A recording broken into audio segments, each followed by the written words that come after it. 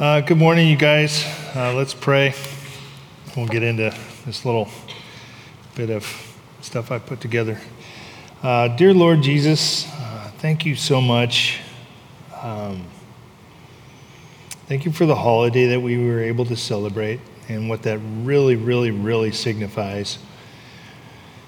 Thank you that it was in the form of a miracle, that it's fascinating and captivating and involved on all levels. Lord, our hearts, our relationships with other people, the spiritual universes, and your kingdom, all the way up to your throne, Father. What a magnificent day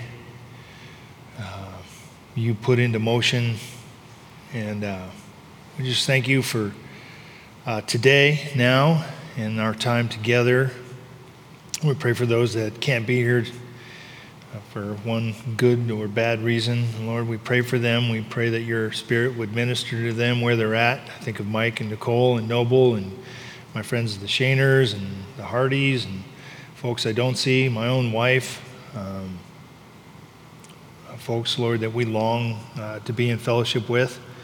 We lift them up to you. We pray for your power to be active in their lives, and pray for our own health and healing, Lord. If we're sick and not feeling well, Lord, I thank you for helping my daughter, and please help my wife now, and those of us that are suffering with a seasonal cold or other ailments. God, we need you to sustain us. And we just pray and ask, Lord, that you would do that. And Lord, just pray about this time. Thank you for these words, these inspirations, and these notions and things that you've given me. And I ask that you would bless that. And thank you that you're the one that does the heavy lifting. Such a relief. And so I just pray this in your good name, Jesus. I ask that you glorify yourself. In your name I pray. Amen. Amen? Amen. There we go. Nice. Sounds good. Good morning, family. Good post-Christmas, family, post-holiday, post-celebration, and introduction into the new year type of stuff, type of session that we're in right now, I think, culturally and individually and as a family. I don't know how you all feel about Christmas and New Year's, the whole shebang that it is. I personally, this year, I think especially in last year, I enjoyed my Christmas season. Probably 2 years ago, I had the worst Christmas ever, just when all of a sudden the floor dropped out of my life after the last present was opened. I don't know if you guys experienced that, but all of a sudden it's the big buildup and everything just stops. And like the ride is over. And it just felt really awkward to just sense this void in action and in thought. And I didn't like where I was in that place. That was very difficult for the few hours that it occupied me. And I recognized it immediately, like this is something that should not be. What did I do wrong? If anything, how do we fix this going forward? It was just a big drop-off. It's just a big letdown, a big emotional letdown. And I think people experience this. A lot of people do, actually. It's not unique to just me, though it was probably the first and freshest experience I've ever had with something like that. You can call it a depression if you want. I wouldn't disagree with you. I wouldn't argue with you. It was a dip, and it's a thing. It's a thing culturally, and I wouldn't be surprised if anybody else besides myself experiences. And if you guys are, I want you to know that God knows, the Lord knows, and we can have each other to harbor together through any of that.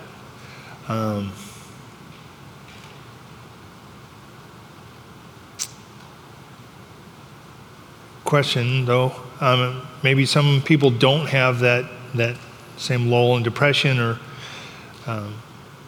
sort of inner strife after the holidays. Does anyone here, I just want to open this up real quick, just anybody have any customs or things that they do after Christmas to where, maybe the holidays don't faze them, or they have a kind of a continuation of the holidays? Anybody? Does everybody come to a grinding stop? Just show of hands. Is it done? Is it over? No? Is it? Huh? You're supporting me? Sweet, brother. Thank you. I just thought, it is kind of a cultural thing. It's a cultural identity with Americans and consumerism and the things that we've gotten into that we just haven't developed a healthy custom of Christmas. In fact, we've probably abandoned the healthy custom of Christmas in favor of other behaviors, other activities. And I think the evidence is to our detriment that not a healthy way to go and a celebratory thing. If you think about the ancient cultures, especially the Israelites and their holiday practices, they roll through them. They build up and they enter and they exit, and then they transition into kind of their standard ways of living. Ours is not so structurally or healthfully inclined. So I think there's this transition, there's a seasonal journey that we go through, and then there's this post-holiday syndrome that we experience, and I wanted to kind of structure my sermon around that as well as we're getting into the new year. And I didn't want to do like a best of 2023 session here and things to look forward to in 2024, your atypical People Magazine New Year's Eve issue type of sermon. But I kind of wanted to talk about that. I want to pick up the fact that we all have this post-Christmas section of time and a future, an immediate future and an immediate season where we're going to be walking with Christ and walking with each other, and picking up kind of where we left off pre-Christmas, with home groups, the sermon or the series in Matthew. And I wanted to kind of bring us back and give us a more wholesome reminder of who and how and why we are in Christ for this time. Just want to remind us in hopes that it'll bridge that gap. It'll create that taper into the next season in our lives, the next season in our Northwest environment. And so I picked up Romans 12 to go through.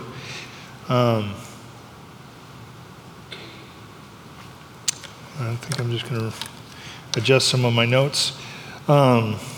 Picked Romans 12 to go through because it's just a great listed section of Scripture that when we meditate on it, when we read through it, hopefully you'll start to feel that or sense that and know that that steadiness of God's Word and that steadiness of His character. Kind of like a boat at a dock. You have those ropes that hold it there and they're tied to cleats. God's Word is like that in our lives sometimes. It just, yeah, that's right. I'm tied. I'm anchored. I'm reinforced. I'm not just floating with reckless abandon towards an emotional whirlpool. What do they call those things? You know what I'm talking about? The spirally thing that sucks you down inside of the water. It's not a hurricane, but it's a tidal wave? No. Whirlpool. It is a whirlpool, yeah. I mean, that's a little dramatic, but I feel that way sometimes. Like, oh no, here we go, oh no. So we'll go through Romans 12. So go ahead and open up your Bibles to that, and we'll get into it. Romans 12.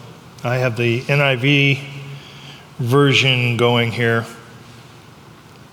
titled A Living Sacrifice. Paul wrote this, and he starts, "Therefore I urge you, brothers and sisters, in view of God's mercy, to offer your bodies as a living sacrifice, holy and pleasing to God. This is your true and proper worship. Do not conform to the pattern of this world, but be transformed by the renewing of your mind. Then you will be able to test and approve what God's will is, his good, pleasing, and perfect will. For by the grace given me, I say to every one of you, do not think of yourself more highly than you ought, but rather think of yourself with sober judgment, in accordance with the faith God has distributed to each of you. For just as each of us has one body with many members, and these members do not all have the same function, so in Christ we, though many, form one body, and each member belongs to all the others. We have different gifts according to the grace given to each of us. If your gift is prophesying, then prophesy in accordance with your faith. If it is serving, then serve. If it is teaching, then teach. If it is to encourage, then give encouragement. If it is giving, then give generously. If it is to lead, do it diligently. If it is to show mercy, do it cheerfully. Love must be sincere. Hate what is evil. Cling to what is good. Be devoted to one another in love. Honor one another above yourselves. Never be lacking in zeal, but keep your spiritual fervor serving the Lord. Be joyful in hope, patient in affliction, faithful in prayer. Share with the Lord's people who are in need. Practice hospitality. Bless those who persecute you. Bless and do not curse. Rejoice with those who rejoice. Mourn with those who mourn. Live in harmony with one another. Do not be proud, but be willing to associate with people of low position. Do not be conceited. Do not repay anyone evil for evil. Be careful to do what is right in the eyes of everyone. If it is possible, as far as it depends on you, live at peace with everyone. Do not take revenge, my dear friends, but leave room for God's wrath, for it is written, "It is mine to avenge, I will repay," says the Lord. On the contrary, if your enemy is hungry, feed him. If he is thirsty, give him something to drink. In doing this, you will heap burning coals on his head. Do not be overcome by evil, but overcome evil with good. So yeah, there's a lot there to go on. There's a lot there to kind of pick and choose from, and I really appreciate that section of Scripture because I can run it back, I can rehearse it, I can replay it, and I can usually find some bearings for myself in there somewhere in regards to my behavior, my relationships, my personal relationship with God, or even inspiration of what, answering the question, what am I supposed to be doing, or what can I be doing, or how can I be doing or helping? And so it's super practical to do that. And I just want to go through some of what stuck out to me as I processed that scripture for the last few days. The first thing is when Paul makes the introduction there, right there in the middle of verse 1, he says the statement, "in view of God's mercy." And so to me, the rest of what he's saying is kind of under this banner or through this lens, in view of God's mercy. Or if you think about what you're doing, your perspective, it's like 180 degrees, right? In view of God's mercy. And so God's mercy isn't supposed to be over here out of view. It's in view of God's mercy. And then he goes through the list. And so keeping God's mercy in view is kind of a challenge. It's kind of an exhortation. Actually, all of this is an exhortation, but that's like the first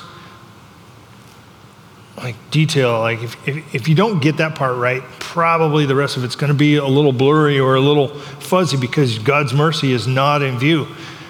And when we think about God's mercy, I think about what Dave shared in the psalm. That was just so interconnected to what I have to say about this, and what our attitude should be, and hopefully what our attitudes were celebrating. Though we do it at Easter, we do it a bit at Christmas too. It's the view of God's mercy. It's that view that God came to us, he came to you, and he presented himself to you, he offered himself to you. And like Mike was saying at the Christmas sermon, I don't know if you guys heard this, but the angels came to the shepherd and said, "Peace be unto you." And it wasn't just like, "Hey, have some peace," not even remotely close to hippie peace from the 60s. It wasn't like peace and I hope you feel good. It's peace. I'm not going to fight you anymore. We're not at war. I offer you terms of peace. Peace I bring to you. And I love that. I've been meditating on that this week. It's such a relief, you guys, to not be at war with God, to not be fighting against God, whether through your willful actions or decisions or your anger or bitterness or anything. If you are fighting against God, be honest about how ridiculous that is. How God, he could rub you out, right? It's not hard for God to remove things from us or remove us from things. But if you're at war with God, there's a contention in your heart that first of all is hard and hurting and strenuous. And you can agree to God's term. He has come to you and said, "I bring you peace. These are my terms." You can receive that peace, and immediately the war is over. War with God is like weight that you don't want to be hauling in a wheelbarrow behind you. It's the bane of your existence if you look closely enough. You can let that go, and you can have peace. And man, what a relief that is to just have peace with God. And so, going to my original point, in view of God's mercy, God mercifully brought us his peace. God mercifully said, "This war can be over if you accept my terms." And my terms are that I will send my son to die for your sins. So the things that you have against me, though they are wrongfully motivated, however they're motivated, these can be quelled and you can be restored. We can have a relationship. And that's all too vague of a description.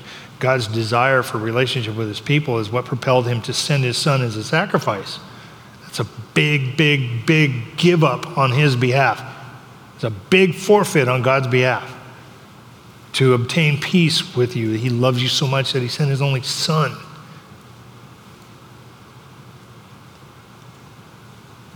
So in view of that, in view of God's mercy, I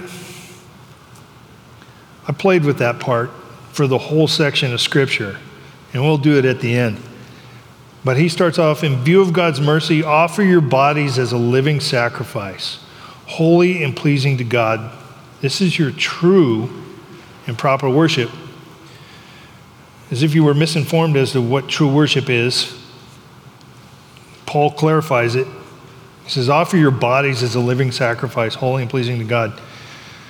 And I'm going to be honest, There are probably other people that just have a real good handle on that, offering up their bodies as a living sacrifice. Like, hey, go ahead, God, take it. How I live, how I function inside of this frame of flesh and bone, go ahead.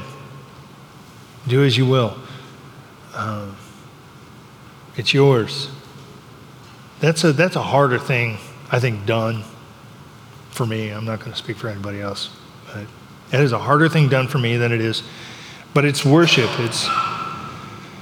And that's why Paul is exhorting us to do it. It's probably why he's exhorting us to do it, because it's not an easy give up. It's not for me. It's not an easy give up. I'm going to be honest.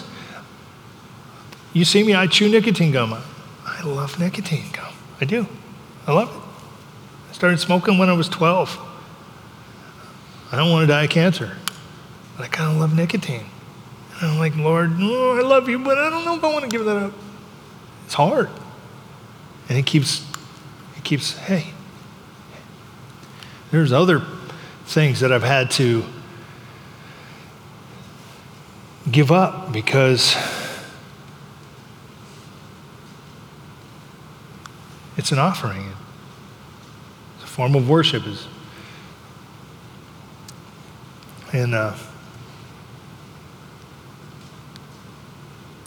We have to kind of keep this thing in view. Jesus did this. In view of his great mercy and sacrifice in terms of peace, exchange that. Swap out. Receive what he's offering. And here you go, Lord. My body, my stuff for what you give. And we get to weigh that out, right? It's a practical response, though, to be willing. And it's also what I would call a faith. One of the things I process here with these verses is faith, because it's the term faith.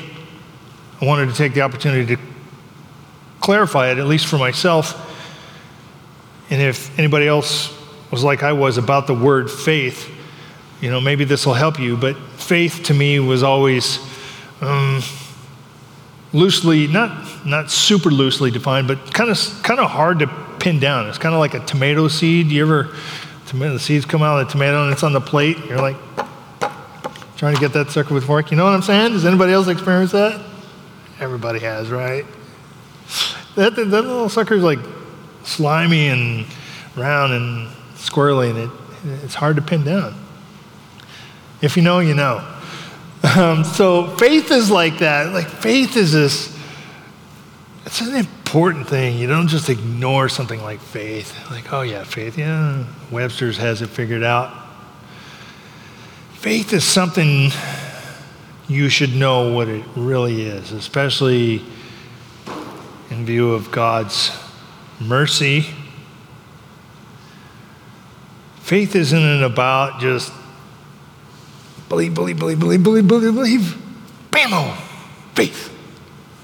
It isn't something you get going and pour some gasoline on the fire and pray harder. Now I'm going to do it. Let's go. No, faith,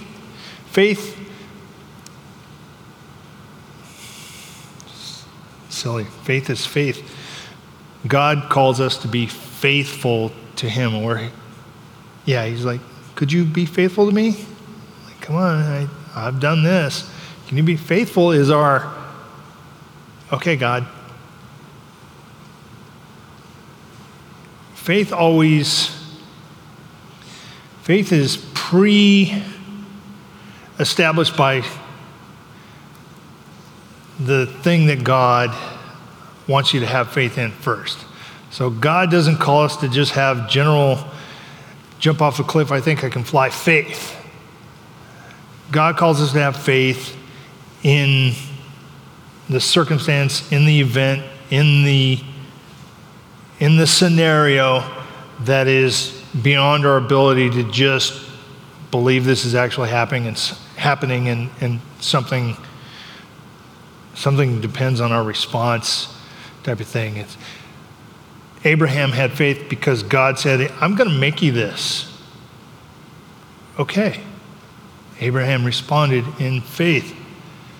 He was attracted to what God had to offer. That is faith. God has offered something, he's made it attractive or intriguing or inspiring or created an opportunity for you to be a participant in, and you get to throw your lot in. That's faith. That's a type of faith. There are kind of a couple others. And so, I can't remember why I established this. Well, it's a faith is the action we're taking in the response to what God has offered. In view of God's mercy, Paul is exhorting us to have faith. And he hits it a few times. You'll see it in the measure that faith is God has given each of you. He says that. There's a couple times he mentions faith in this section. So I just want to clarify, does that help? Does that help you understand? I don't know if you all have that tomato seed understanding of faith, like I was talking about, if it's hard to pin down. But just think about it in terms of God has done something for you and he's looking for you to respond. Your response is your faith. So it's either, and it's probably more faith when your response is doing the thing that God wants you to do. Because we have the term, are you faithful or faithless? I have a faithful wife. She's faithful to me. Her interaction towards me is genuine, and it's what I want from her. And so there's a faith and a faithfulness that we have with each other. There's the faith of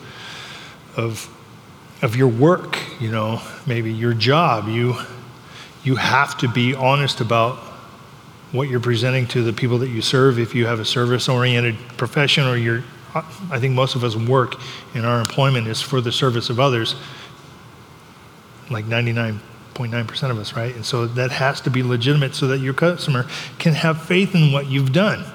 And so having faith in what God has done is you're throwing your lot in and saying, yeah, I'm buying that. I'm taking that. Abraham took it. Yeah, all right. That's way more than I bargained for or anticipated or thought would ever happen. But hey, you're putting it out there. Yeah, I'm in. Burning bush, Moses had faith that was God. I mean, he could have just, whoa, but he realized and he recognized God is created and is having this unique interaction time with him by faith. He communicates with God. It's wild. So yeah, that's faith. So we got to have faith. We got to look at what God has done in view of his great mercy. Get back to responding to him. And we have such a long list. And this is what I was going on, was like, in view of God's mercy, have faith, offer yourself. And I was going through the whole section of scripture with that in the back of my mind, trying to emphasize this in view of God's mercy thing, to not let that dissipate, but to hold on to that. In view of God's mercy, do not conform to the pattern of this world, but be transformed by the renewing of your mind. Then you will be able to test and prove what God's will is, his good, pleasing, and perfect will. When you're looking at God and seeing what he's done for you, and he's saying, hey, step out. I got this for you if you want it. Do not conform to the pattern of this world. He's saying, here, I got you front and center right here if you'll respond to me. Look at me. And then you kind of like, whoa, but that guy's got all these things, and the world is headed in this general direction, and if I don't act like them, I'm not going to be safe. I'm going to be like them instead, and that looks like a losing thing, and maybe I better work towards doing that and shore up and build up wealth and build up walls and go die hard on a political party or get super independent and insulated. It says, do not conform to the pattern of this world, but be transformed by the renewing of your mind. And that, you guys have heard that before. That's why this is a good rehearsal. You know, we've heard that before. How do we not be conformed? How do we transform? How do we renew our minds? Anybody want to answer? How do you renew your mind? It's hard. It is hard, but how do we renew our minds though? It's an easy. This is a layup. It's not as complicated. Don't be mad at me. That's the Lord's word. Go ahead, Paul. Reading the Word of God. Read it every day. Yeah. Refresh yourself. Yep. Renew and refresh by reading the Word of God. So, for me, reading God's Word does not renew my mind. Some things say, yes. Changing the narrative that you're telling yourself. Amen. Here. You just take it from here, Audrey. You got it. That's it. Yeah. Change. She says changing the narrative. Because I have an internal monologue. Most of us have an operating system beneath the veneer here. And yeah, mine's super vulnerable to things. Influences, old behaviors, things. They can grind into a cloudy, blurry, doubtful mess sometimes. And we have to have that fresh narrative in view of God's mercy, not behind us, in view. And to hear His word and to be transformed isn't like, okay, poof. It's a process. It's a washing over. It's a sitting with. It's a steeping. Tea doesn't turn from water to tea, dunk and you're done. It happens by steeping. You let those energies in the hot water break down the still energies of the essential oils in the tea, and it dissipates and, blossoms in the water, and the water's transformed to tea. It's the same thing with God's word. We take it in, sit with it, let it sit with us. And I would encourage you and exhort you as much to set the time aside, get rid of the distractions enough to where God's word can actually sit with you.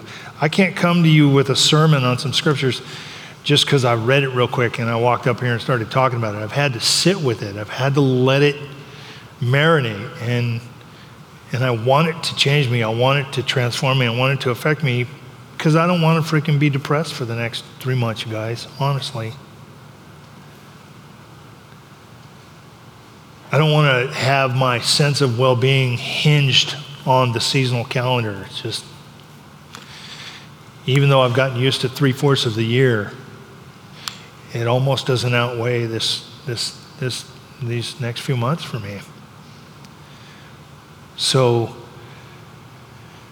only God's word can transform us, and we have to sit with it. We have to make a practical, intentional opportunity for that to happen, though. It can't just be on a fortune cookie whim. And I really think devotionals are good. And if you didn't know, Proverbs is a devotional, 30 days. So it's a wash, rinse, and repeat devotional. 30 days every month. You just click the next one. And I've garnered blessing from that. It seems like super old-fashioned. Oh, no, man, I need the latest author, the latest book. It was on the Bible app every few weeks. I don't know if you guys do that devotional, the Bible app devotional. I've done that. It's been right on time sometimes, for sure, and I appreciate it. But the Proverbs, it's solid. It might not seem like the reading is applying to anything you're going through that day, but if you stop and let it sit, you're like, oh, so that's how God feels about a fool. Oh, like, oh, How was that? Oh, but that's how God says it'd go better for you if you're not like a fool. Oh, I think I'll try that. I think I'll transform a little bit. So have some transformation. Do not conform to the pattern of this world. For by the grace given me, I say to every one of you, do not think of yourself more highly than you ought, but rather think of yourself with sober judgment, in accordance with the faith God has distributed to each of you. Here we are again, verse 3. Paul he's saying, for by the grace given me. Well, what is that grace that Paul got? That dude was a bad, bad man. He was a straight, cold-blooded killer. He says grace, he's talking about big grace. He's talking about big mercy. If anybody should have been strung up and removed because he was warring with God, it probably should have been Paul. Paul was an adversary. And God came to him and said, these are my terms. That's great. So Paul is always keeping that in view, that thing that he does not deserve, this grace and this mercy. By the grace given me, I say to every one of you, he knows what he's got. He's instructing others, exhorting them, because he's been guilty too. Do not think of yourself more highly than you ought. You think Paul thought himself? He's admitted it. He was expert in the law. He was on his way to superstardom in that circle, that culture. He probably thought he was hot patooties, and he probably had to keep it on the down low and just let other people, you're the man, you're the man, you're the man. You know, his mom might have been around the corner like, Paul, you and I both know, but he's saying, do not think of yourself more highly than you ought, but rather think of yourself with sober judgment. Think of yourself with sober judgment. Well, sober judgment, that's unintoxicated judgment, right? It's not distorted.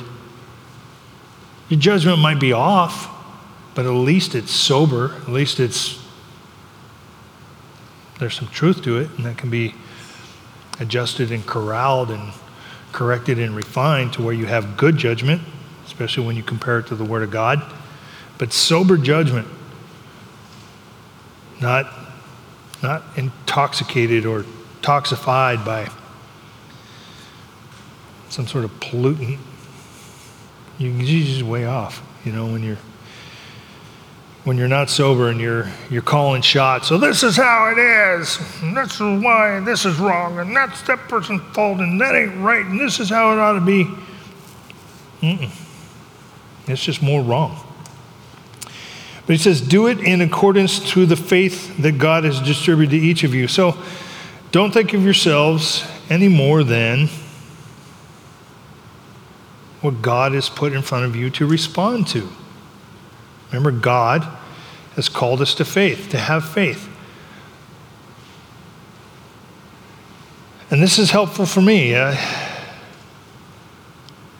It's a subtle thing, but I think of myself too highly in certain phases, and I think of myself too highly in one phase, and that is on the level of responsibility for teaching you all and wanting you to get what it is that I have to say. It pains me part way to get this right. And if you guys aren't like clicking with it, I feel like I've failed. I feel like it's not working. I feel like I probably shouldn't be up here. I feel like I don't know what I'm working with. Or my relationship with Mike and other counsel that I lean on is this really working? I doubt. And so in response to what God has put, God has just said via Mike, via the elders, hey, do you want to teach? My faith says, yeah, okay. Because my faith goes back to a jail cell. Hey, Do you want to live a less painful life? Yeah, okay. Then follow me. Do what I give you to do. Okay, that's better. That's better than what I've been doing. And from then on, that's all it's been. I don't have a great faith that it's like the old cartoons. The cartoon character's legs are spinning. Like, here we go. Mine's just been, okay. My faith started off with go to singles fellowship at Mount Lake Terrace steadily with a guy from Minnesota who doesn't say a word the whole trip from the U District to Mount Lake Terrace and back for the first few months, sitting in a pickup truck. Jamerson, I'll give you a ride to singles fellowship if you want. Okay, that's better than me going to the bar. And that's it, man. It was like, who is this guy? This is not a guy I would hang out with. He would not make the list. This guy is not going to propel me further in my social circles or anything like that, but I love this man dearly to this day now. His name is Jeff Johnson, and he was the Lord to me for a window for several seasons. My faith was from singles fellowship. Hey, do you want to cook at our next meal? Okay, yeah. You prepared that for me to do? I'll do that. And then, hey, you can cook. You want to cook every Sunday? Okay, better than jail. It's just been one stepping stone after the other of, I've never gone looking for it. And that was the agreement. It was like, Lord, thy will be done, not my own. And that was it. Like, I'm done doing my thing.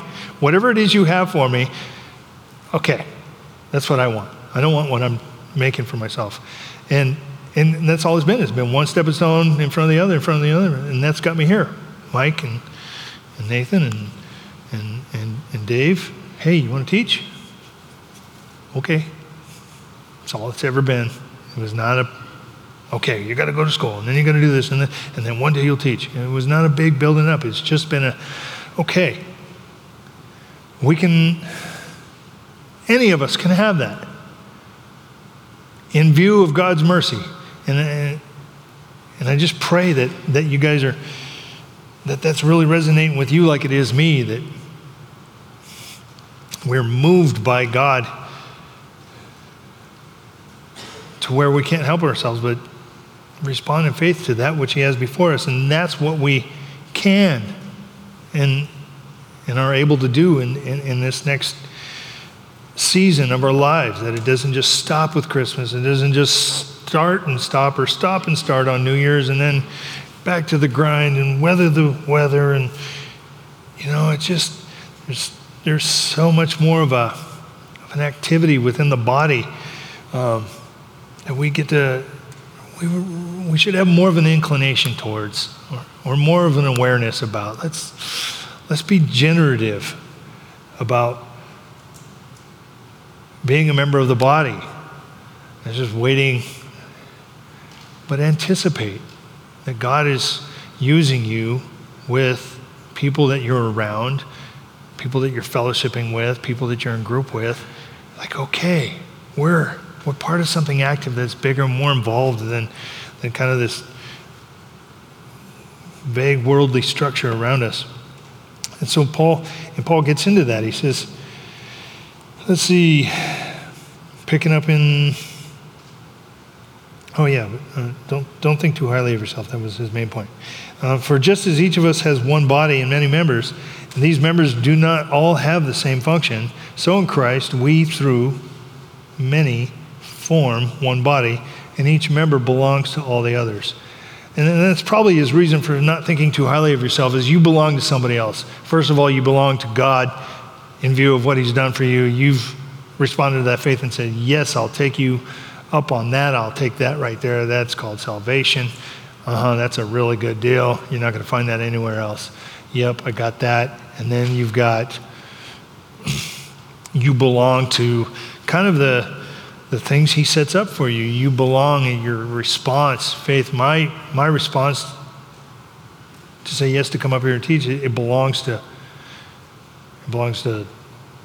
Nathan, Dave, and Mike. It belongs to you guys.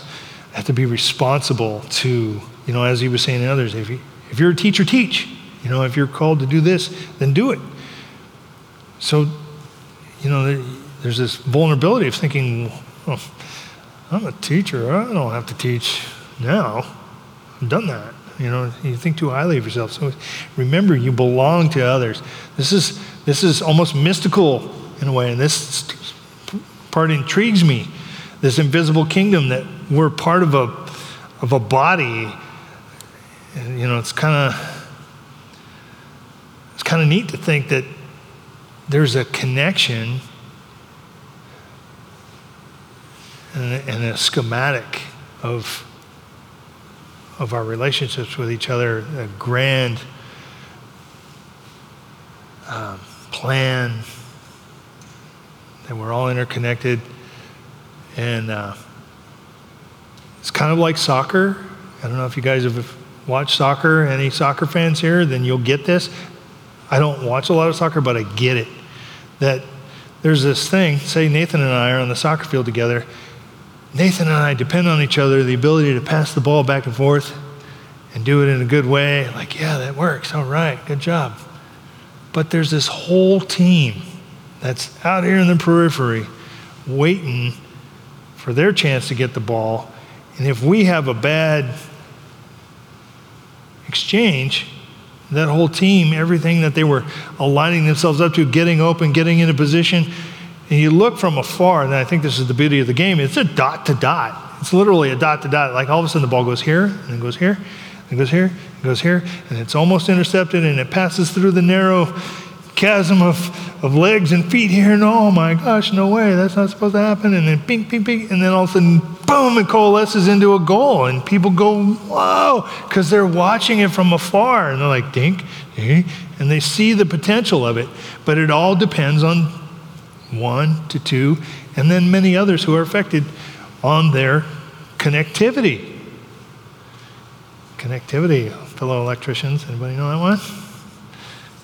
You got to have sound points of connection, and you're not bigger than the other end of the wire there. You're not you're vital to each other, and we're all part of this large orchestrated movement called Christianity, called grace to the Gentiles, grace and mercy and forgiveness to the Gentiles, and we're all just kind of one symphonic note in a massive, massive orchestra, right? And so be on tune by not being too tuned into yourself, I guess.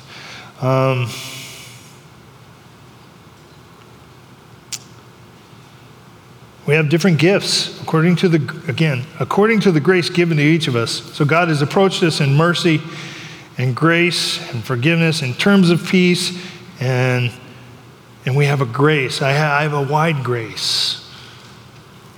I don't think I'm guilty for saying that, because I came from a very, again, I told you it was jail. It was jail and then some. It was jail in the hospital. It was jail and mental illness. It was jail and drug abuse and alcoholism and messed up relationships and a whole wake of bad decisions. And it was all me.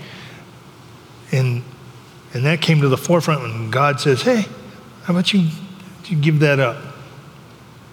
And so that's a massive exchange. It's a big grace, because it wasn't just a decision to substitute one thing for another. That is the umbrella, that is the structure of the interaction, a trade, but the volume and the weight and the combustibility of the trouble that I exchanged, the potential for bad things, the potential, the unsafe, dangerous, volatile mixture of things that I was involved in, garners it a greater exchange than a mere list of activities. Let me tell you, we all affect each other like a great mobile, you know. You throw one off and then the rest of them move. I mean, our relationships are so intricate, and even in unhealthy ways, there's still response mechanisms that go on down the chain. You look at any major event, somebody goes and does something really stupid or lame, guarantee you there's a trail of events that led to that individual. We've seen movies that riff off of this. There's a trail,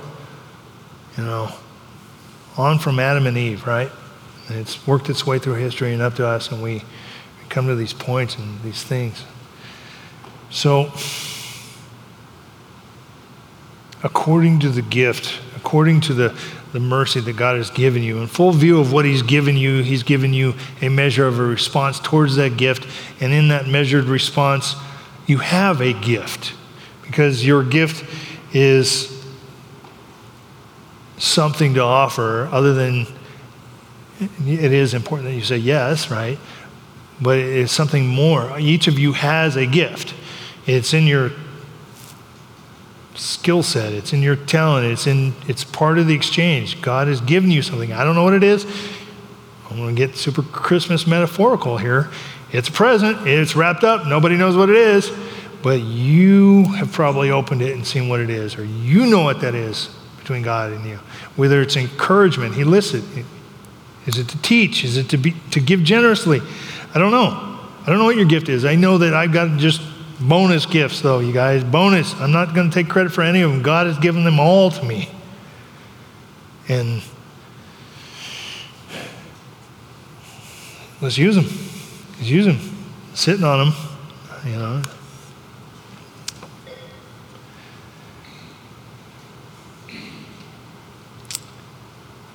Then it kind of jumps.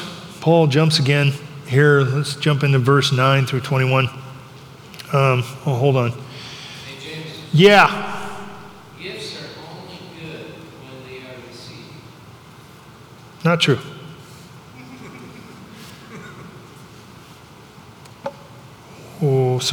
I just wrote a question. What are you compelled to respond with when you view what God has given you in exchange? He's given you a gift of faith. Is it a talent? Is it an ability? It should be a desire, like at the beginning, to offer our bodies as worship. There should be a faith. There should be a response there, because God's moving gift of Himself and His Son is it's moving, right? It's changing. It's life-changing. It's altering.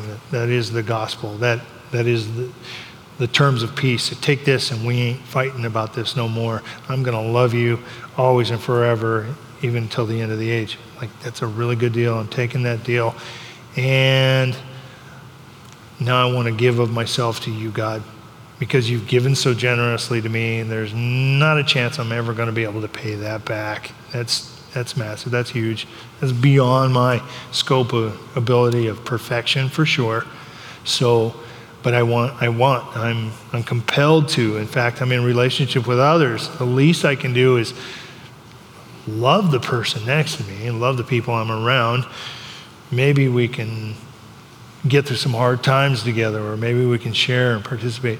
What are you compelled to respond with? Let's think about that at least for a little bit. And my exhortation to you is to ponder that with God and to put that out there in view of His relationship. Offer that to Him in the coming year, in your home groups, in your relationships at home, whatever that is. Offer that up. And then I'm going to break down 9 through 21 here real quick and kind of put a bow on this. But I wanted to do it with that header. Therefore, I urge you, brothers and sisters, in view of God's mercy,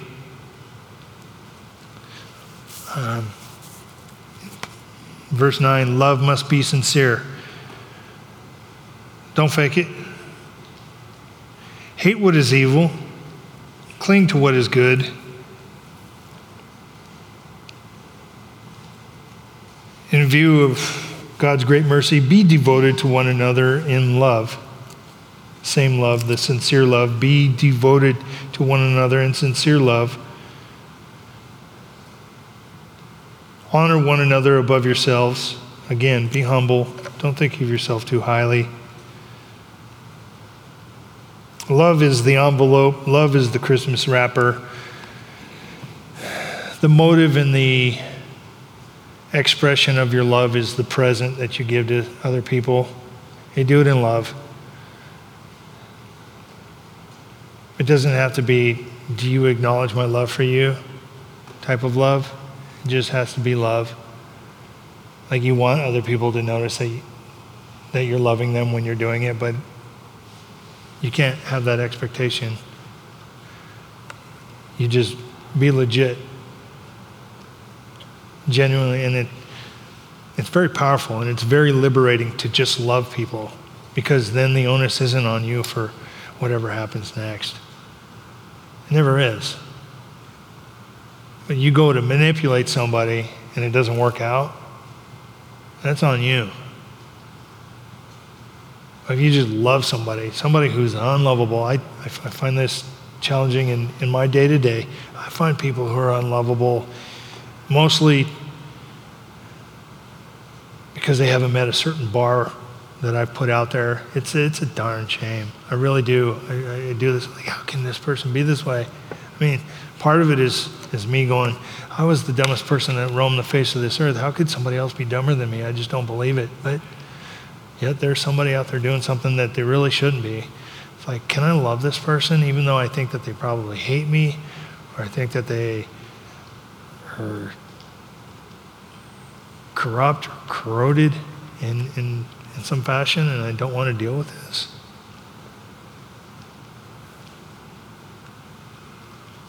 You can never be at fault for loving somebody, irregardless. And so, be liberated in sincere love for others.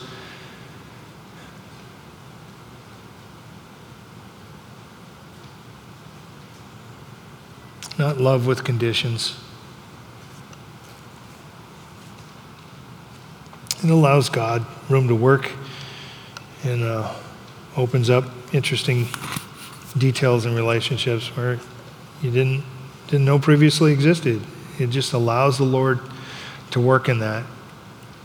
It's kind of opens up the possibility for Christ to step in and do who knows what for people, versus you kind of corralling a certain outcome, whether it be personal safety or just the removal of something annoying in your life. I mean, that's kind of vague, but it's kind of personal. I struggle with loving people all the time, and people that he exhorts us to, people that you wouldn't. You have to overcome this stuff. It's not easy. I'll chalk it up. It's not an excuse, but it's probably, for me, it's a defense mechanism. A lot of times, like, well, I don't want to mess with that. I don't want that to mess with me. And I don't love that individual. I just kind of protect myself from them. Just being honest. I need to love better.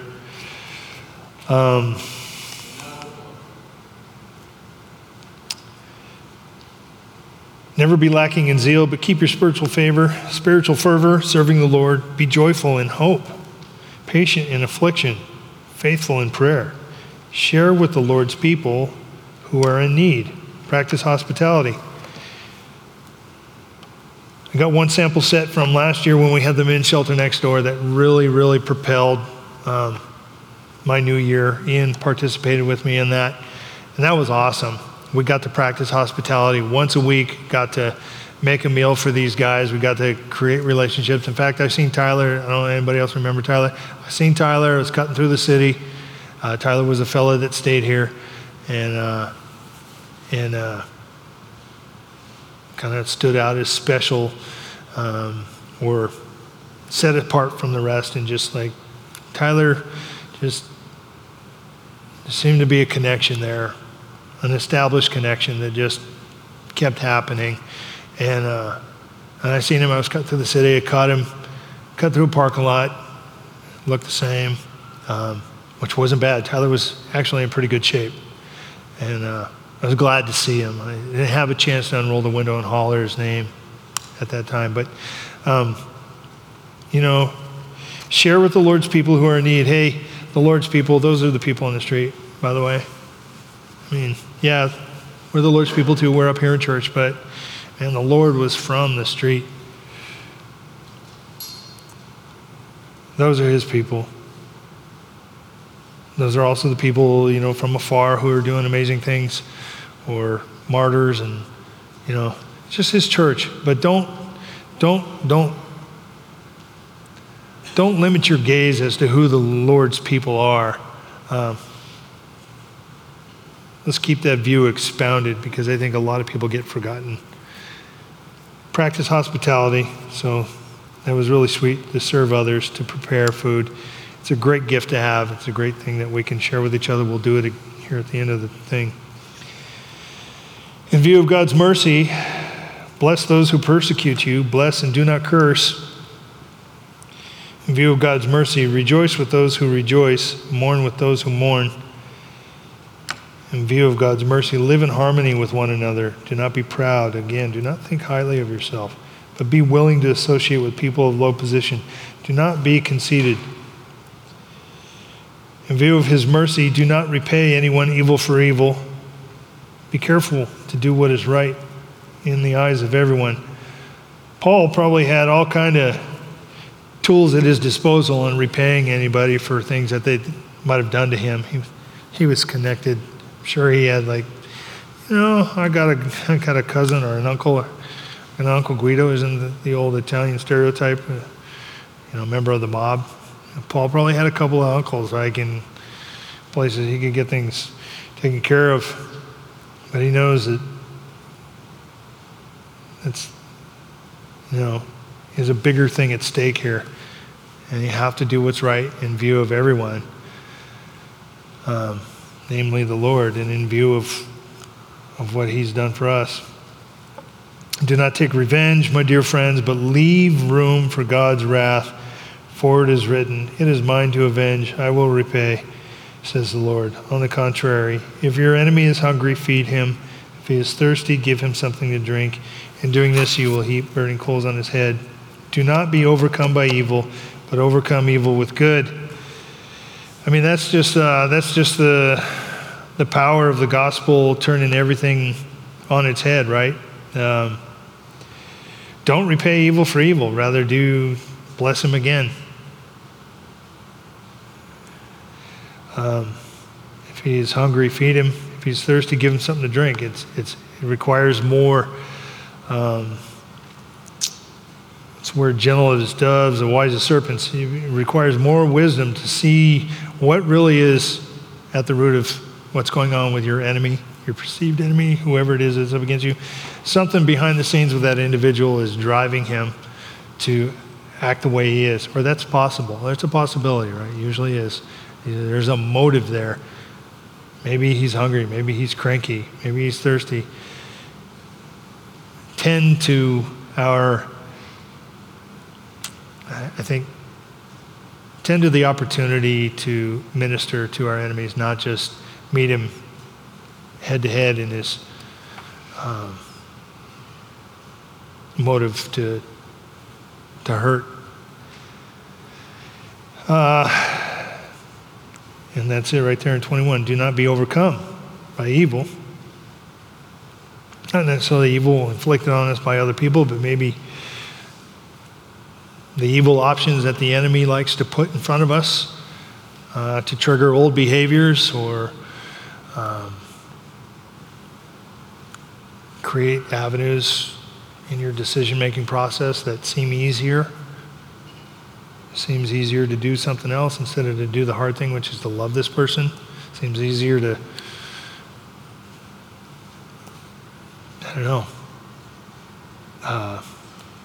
set him up, or something like that. But overcome evil with good. Well, can't just do that just because we know what good is, right? We have to keep the view of God's mercy. We have to keep God's mercy in view. To know what good is, we have to remember what he's done versus what we've done, and to know that that exchange, what he's offered us, those terms of peace versus what we're letting go of, that's good. That's a good deal. We took that. We're taking that. We know what good is. We overcome evil with good. I don't know. I can't think of a practical example because I've usually screwed this one up. Somebody's done something to me, I do something back to them, or I meet it with the wrong intention. I can think of something in my cooking career, or guys were doing stuff, stealing my knives, or just challenging me, and my response was always to meet theirs with my version of theirs and see whose was bigger, all that. Just I think you guys remember my story of Jose and the pizza parlor, and most of you do. Hey, look, there was evil in that. There was evil. I wanted that man's destruction, and I lived with that desire to want that man's destruction. It was stupid, right? For those who don't know. But it happened. I had bitterness towards this individual for a lot of years. And that was evil. It wasn't good. It wasn't from God that I wanted this man. I wanted revenge for how he treated me. That wasn't it. The only way to overcome that evil was with good, which was the Lord had to provide in his great mercy and timing and everything, another opportunity for Jose and I to interact. It wasn't anything I could contrive, but I had the opportunity to keep the evil going. Don't get me wrong. I had that opportunity. It was a joke of an idea to do, but I had it because my wife's like, what do you do now? If you guys remember the story, Jose was putting out too small of pizzas, and I told him a few times, you got to quit putting out these small pizzas, and they got me fired because he wouldn't do it, and I got angry at him, and I cussed at him, and he got me fired on my birthday, and all this other stuff, right? Silly, stupid, right? But I was so mad at him because I got fired on my birthday. And there he was on my birthday having pizza, and we're going to keep this thing going. I'm going to send this pizza back, and I'm going to tell him it's too small. Pick up right where we left off. No, we got to overcome it with good. So I had to process that evil out of the way. I was like, yeah, I'm tempted to do that. That sounds mighty fine. But it's not going to accomplish God's will. The only thing is something that's good. You know what's good is if I forgive Jose. And then my wife says, that's good, but, maybe you need his forgiveness too. Oh, great. More. Well, it's probably good if I actually do need to that I get it. That's kind of where I was at. I was like, I think there's something there. Turns out there was. I needed to tell him I was sorry. And now it's good. That evil is overcome. The enemy can take a hike. He doesn't own that real estate in my heart anymore. It doesn't trouble me. I think of Jose's face and I smile. I don't lose sleep. It has been overcome. In light of God's great mercy towards me, I am able to weigh out things, test and see, based on his word, if this is good or not. It certainly was good. That's just a small example. We have nothing but examples to move towards here in the next few months, and I hope you got something. I hope you got something to go on here as we leave Christmas and go into New Year's. Something to taper into. Taper and grow. Taper and then magnify maybe in our, as Mike is emphasized in the study of Matthew, we're looking at Christ in order to become more like him, not to just punch the ticket that we are saved as believers and carry on until it's time to go to heaven. No, we want to grow into the kingdom there and not yet now. It's this weird mental gymnastics, but my heart says, yeah. I don't quite, you know what I mean? It's hard to articulate that we're not in heaven, but we can respond like we're in heaven now, that we're actually on two things. When we pray, we're in heaven, but we're still on earth, and it's just, but my heart goes, yeah, let's live. Let's live like we're there, right? Hugging each other. Gonna get you, gonna do anything for you, I'm here for you. Offer ourselves. God, this is yours, you bought it. Thank you. There are things we get to do. Let's get back to doing that. Christmas is over. It's official. As of tonight, whatever. Let's move. So Okay, with all of that, we're invited to take communion. Reminded to take communion. If you're a believer, if you've received God's exchange, the offer of his Son to be crucified for our sins, in exchange for our sins, to give us forgiveness via the breaking of his body and the spilling of his blood, by which we take and eat the cracker and drink the wine in remembrance of, and have the opportunity for faith to follow that exchange into eternal life with him and with each other. We're going to do that. Bob, are we going to cue up a song for that? Okay, I'll pray and then we'll do that. Dear Lord Jesus, Heavenly Father, precious Holy Spirit, my, how you have come through for me today. I just thank you so much. Thank you, Lord, that it wasn't a bunch of heavy lifting on my part. Thank you that you've offered me peace with yourself. And man, that's enough. And then you offer, Lord, myself and others gifts not for ourselves, but for others and for your kingdom. And you have this wondrous kingdom at work that doesn't make headlines, that isn't like a stock market ticker where we can follow and know what's going on, but it's still it's a mystery, but there are no walls. And we get to participate with you. Thank you so much for that it's not a sit around, it's not a waiting room until you return, but it's an active and involved kingdom, still with angels and creepy things, Lord, that we get to glorify you against. Praise you, Lord, for that. Praise you for your victory. I pray that you would bless the people here who've heard all this, Lord, that you bless us to transition into this next season, and bless our gifts, Lord. Would you equip us with gifts, and would you equip us with opportunity, and would you remind us to keep you in full view for at least this week.